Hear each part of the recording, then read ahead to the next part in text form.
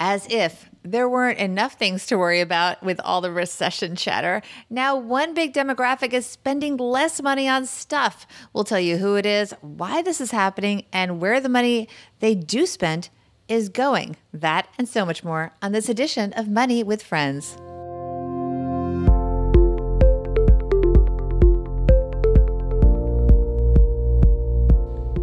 Welcome to the Money with Friends podcast. I am certified financial planner Bobbi Rebell, host of the Financial Grown Up podcast, coming to you from my very grown up kitchen in New York City.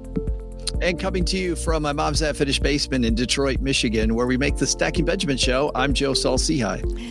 This is the Money News Show that includes commentary on recent headlines and stories with thought leaders from across the financial landscape. We break them down into what matters to you, our friends, and we leave you with a takeaway to make it your own, and we do it 6 days a week. Today's show is brought to you by Acre Trader, Investing in Farmland Simplified. They have an explainer video there. They talk about farmland versus different asset classes. You can learn more at acretrader.com/MWF for Money with Friends. Well, we're not going to talk about, well, maybe we are talking about acres and acres of malls today. Yes. Well, we'll see where people are spending money now, where in terms of real estate, where they're going, but more so what they're buying and what they're not buying. Rumor has it you spent your teen years in malls. Yes, I did spend a lot of time in the malls. And malls are a happy place. Malls support capitalism, which supports our economy.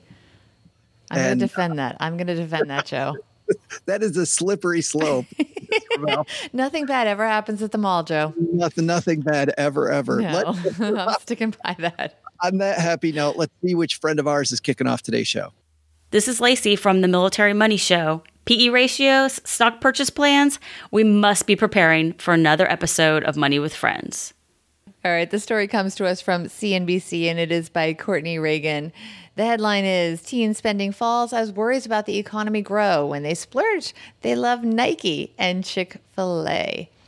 Teens are here. So here are they put at the top of the article the main points. Teens are spending less than the spring, and that is according, by the way, and all this data pretty much is from Piper Jaffray's 38th biannual Taking Stock with Teens report. Teens' annual spending is averaging $2,371, the lowest survey level since the fall of 2011. Favorite brands include Chick-fil-A and Starbucks for restaurants, and Nike and American Eagle for apparel. Okay, here's the start of the main part of the article. As millennials age, Gen Z is taking over as the newest consumer group retailers and consumer brands are courting. Figuring out exactly what teens want is always a difficult task, perhaps even harder now, because teens are spending less than in the spring and at this time last year. Piper Jaffray is out with its 38th biannual Taking Stock with Teens report, a result of surveying 9,500 consumers with an average age just under 16 years old. From 42 states, average household income is $65,400, so that's probably middle class, I would think. Yeah. As market watchers and economists debate whether U.S. growth is slowing and a recession is near, teens are pulling back spending. According to the results, teen spending is down 4% this year from last fall, down 10% from the spring survey. That's a lot. Yeah. And then it gets into the numbers, which, as I said, was 2,371. What's more, just under 1/3 of teens believe the economy is getting worse. That's up from just 25% last fall. So they're pretty pessimistic, Joe. They are. And while teens are spending, food still takes the top share of wallet for the males at 23. Man, when I was a teenager, that was me. At 23% of their spending, clothing top for females at 27%, though apparel spending is down 3% over last fall. The category swapped for second among the genders. Video game spending, third for males, and personal care, third for females. While outside the top three spending areas, shoes gained share among all teens, hitting peak historical spending levels. Chick-fil-A remains the favorite restaurant for teens, growing by 6 percentage points for upper income teens from the spring survey. Starbucks holds the number 2 position. Chipotle Mexican Grill is third for upper income teens, while McDonald's stays at number 3 for the average income group. It goes over. Nike is the top brand for 9 years running. American Eagle is the second favorite apparel brand for at least the 4th straight survey. Adidas comes in as third favorite, and Lululemon moves up from the seventh spot to the seventh spot from 11th in last fall's survey, landing its highest spot yet. There's a few other. Champion, owned by Hanes, cracks the top 10 for the first time, and VF Corp Vans continues its trendiness with teens, moving up slightly in preference. I want to move down. They talk about some other brands like Forever 21, Victoria's Secret, which has been falling a lot lately. It mentions Ralph Lauren as well, but spending on handbags drops. Conscious consumers at the bottom of the piece. I want to focus on this. Mm-hmm. Gen Z pays attention to bigger issues. The environment ranks as the top political and social issue for the cohort, followed by immigration and gun control, rounding out the top three. Some of the quotes featured from the teens on the issue include the burning of the Amazon rainforest, people throwing away plastic and not recycling, the planet is not a trash can, plus the fact that the president doesn't believe in climate change. On immigration, the teens express their concern about how unfairly immigrants are being treated and that kids are being taken away from their parents at the border. While vaping has become a public health issue with concerns growing regarding the number of mysterious deaths and illnesses linked to vaping devices, it ranked way down on the political and social issues teens are concerned about most, coming in at number 17. 82% of teens did say that vaping is a trend at school, and 52% said it was more popular than last year. I'm surprised that vaping's not higher. By the way, without getting into any of the politics, people aren't always candid on surveys, Joe.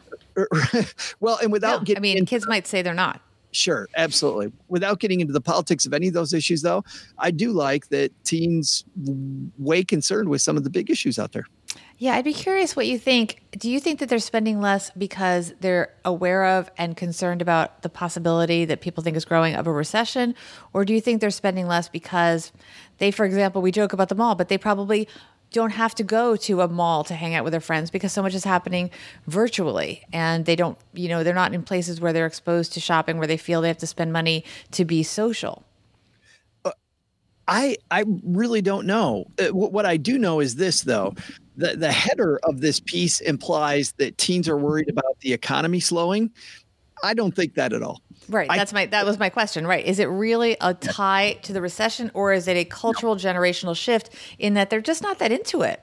It might be tied to the recession a little bit, depending on where that money comes from. If that money comes to mom and dad may certainly be worried about the recession, and not the recession so much as, grumblings at work that I might lose my job, or that, pay is being frozen, or those types of things. So depending on where the money comes from, then maybe that's it. And then again, it might be their job too, that they're worried about. If they've got a part-time job, they might be seeing a cutback from that as well. True. But these were kind of young. I think the implication, they said under 16, if I remember correctly. So they're not that, they could be working at 15, but at 15, it's not necessarily that everyone is. I mean, at 18, you have probably a higher population of them that are working for, not allowance type stuff, that they have real part-time jobs. So 15-year-olds, some may have jobs, of course, but probably not as much. I think one of the indicators that I think, as you said, it may be more of a cultural shift is that in contrast to my Gen X generation, they don't seem interested in things like handbags. We were obsessed with handbags. I mean, people would buy multi-$1,000 handbags, and they're spending under $100. And, it's just not a thing anymore. They're just not that into having those show-offy kind of brand possessions the way that, and certainly not collecting them the way that we used to. Certainly they collect other things. I know sneakers are still really big, but that is a values shift. It seems like, tying into what you said about the fact that they're paying more attention to political issues. Well, I would say two things. Number one is that I do know that the wellspring of Bank of Mom and Dad hasn't slowed down. People haven't heard this yet, but thought leader Josh Dorkin will be on the show next week. And Josh and I discuss an article there from the New York Times talking about how much money people are giving their children, and those numbers haven't sank. So I do know that. But what I do know, you and I, though, also, Bobbi, we did a story maybe 2 months ago about Gen Z and thrift shops, and Gen Z and reusable stuff. So this idea of social consciousness and thrift shops, I mean, maybe that's where this springs from. Right. One of the interesting things is that the rise of secondhand everything is in part to save money, but a lot of it is that it's become so socially acceptable and also applauded, celebrated, is because it's considered eco-friendly. So it used to be kind of a sad, oh, you can't afford to buy new clothes. Now it's, oh, you're cool. You're buying secondhand clothing. You're looking out for the environment. And also maybe you're saving money, which is also good. So I think that's an interesting trend. Did it matter that the male and female things were different? I thought that was interesting. I did a little bit of a quiz online about that stuff. No, and I'd like to hear the quiz. I will tell you this, though. I haven't seen a line outside of a store for shoes in quite a while. And maybe I just missed them. But on about a week ago, outside of an Adidas store, there was a heck of a line. There was a monster line, and it was a new shoe coming out, and I haven't seen that in a while. So this idea of shoe manufacturers being further up the list, I can say that colloquially, Joe driving by one shoe shop on a day that a shoe was coming out, and I haven't seen one lately. I can confirm that. Well, there's always something, and people, it's kind of taken for granted now, but the reality is that the value is really in, they want to have the best devices. They want to have the right phone that is going to be socially acceptable among their peers. So maybe that's replaced the $1,000 handbag. They have a $1,000 phone. We don't think of them as $1,000 phones because they're broken down into easy, low payments or rentals. But those are $1,000 mini computers. All these kids are carrying around. Make no mistake about it. So the money is being spent on those. And I don't know that they mentioned that in this poll as something, or if that fit in here. I don't remember seeing it. Well, let's dive into your poll. Okay, so we did a poll. I did 2 quick polls on what the top, one was about men, one was about women. So what is the top spending category for male teens according to this piece? And the results, because we already read the article, I'll just tell you the results. Correctly guessed that the top one was food. Number 2 came in video games, was what our audience said was second. It was actually third. And the coming in last was clothing, which was actually second. For women, I want to say our audience also guessed correctly with clothing as number 1. However, they also got the number 2 one incorrectly. They said personal care was number 2. It is in fact number 3. And it was a close second, by the way, to clothing. And what is actually the number 2, food, came in a very distant third. So basically, clothing and personal care were almost tied for first with women. I'm just Which curious. makes sense because makeup was a big category in the story. I don't know if we got to that, but people do spend money on makeup still. What about in person? What about video games of women? I don't know where it ranked. We'd have to go back to the article. I only did the top 3. It wasn't in the top 3. Oh, you didn't put it in the poll. No, I didn't put it in the poll. I only put in the top 3, and it was just interesting that the answers, I think, men and women were different. That women, the missing category in each one, women had personal care was in the top 3, and then men had video games. And clothing and food were reversed. For women, clothing first, food second. For men, food first, clothing second. Yeah. In just a second, we're going to have our takeaways. We're going to have our takeaways here. And before we do that, though, I'd like to say just a word about our sponsor, Acre Trader. The reason I like Acre Trader is because I grew up in the farm fields of West Michigan and worked in a ton of different fields. And I get a few things. Number 1, they're not making more fields. Number 2 is this is an asset class historically that is had less volatility. And third, it's been tough to buy. Like the people that own the fields around me were generally either career farmers and they built up that farm over time, or they were seriously wealthy people. Now you don't have to be somebody who's seriously wealthy, and you don't want to go into farming full time. You're just a landlord. Here's what happens. You end up buying a little piece of a farm along with a bunch of other people. So instead of having to buy the whole field, you get a subset of the field. Acre Trader negotiates with the farmer, collects the rent. Every March when the field, before the crops even go in, they pay rent to you and you end up getting that rent check. Then several years later, when Acre Trader sells that field, you get your money. And of course, historically, if you look at fields over time, that was potentially a good sum of money more. But there's a lot more to know. You want to know that all, head to acretrader.com/MWF to check it out. There's a great explainer video. There's plenty of articles and blog posts and things there where you can learn more about how it all works. acretrader.com/MWF. And if you use our link, that keeps us podcasting because they send us a thank you for sending you their way. So thank you very much to everybody who's done that. All right, time for our takeaway. You want me to go first on this one? Deal. I will do that. I want to point to my daughter who is who's a millennial, but she acted this way. Bobbi, she was always very concerned with these much bigger issues, but it didn't start that way. What started, and we as parents can kind of help with this. This is one of the few things that I will give Cheryl and I a big pat on the back for, because my daughter was a spendaholic, and we saw it early on. When she would get money from her allowance, it would immediately go bye-bye. And so because of that, we would circle back later and talk to her about, was that really a worthwhile thing to buy? And about knowing yourself and knowing that the fact, like Dad, she would need to hide money from herself.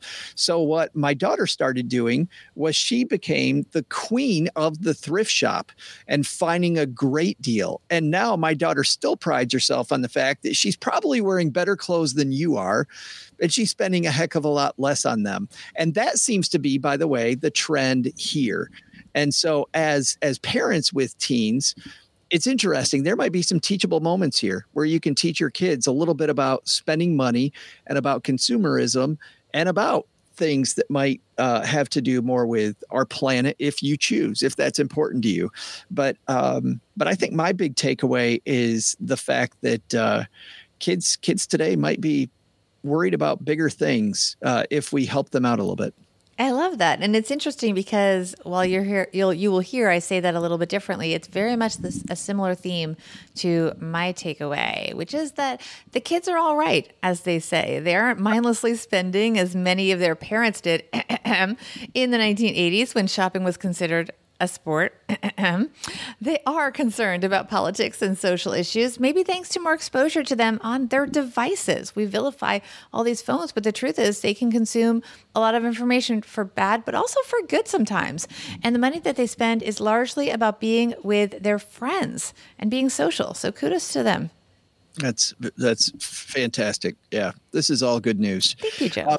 Bobbi, where do people take part in your awesome polls? At Money Friends Pod on both Instagram and Twitter, but the polls are generally on Instagram stories, so follow us closely on there. And you can find out more about the show, our guest co-host thought leaders that are on other shows when it's not just Joe and I. That's on our website at moneywithfriendspodcast.com. You can also get a schedule so you can be part of the show here on Facebook Live and get your comments possibly included in the show. That information, again, is on our website, moneywithfriendspodcast.com. Go to the schedule area. Speaking of that, coming up tomorrow, I believe your thought leader on the show with you is our good friend Chris Browning, isn't it? It is, yes, making his debut as a Season 2 cast member. And if you know anything about Chris Browning, not only does he have an awesome voice that I want to steal, but he also has phenomenal commentary. He's the host of the Popcorn Finance podcast, and I'm excited about listening into that one. Yeah, I'm excited to co-host with him. Well, thanks everybody for hanging out with us today, whether you're watching or listening. We'll see you next time back here at Money with Friends. Bye-bye.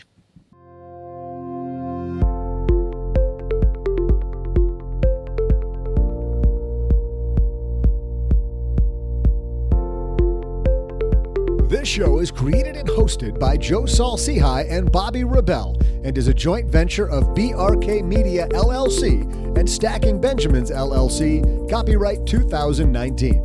Taylor Eichenberg engineered this show and Ashley Wall is the producer.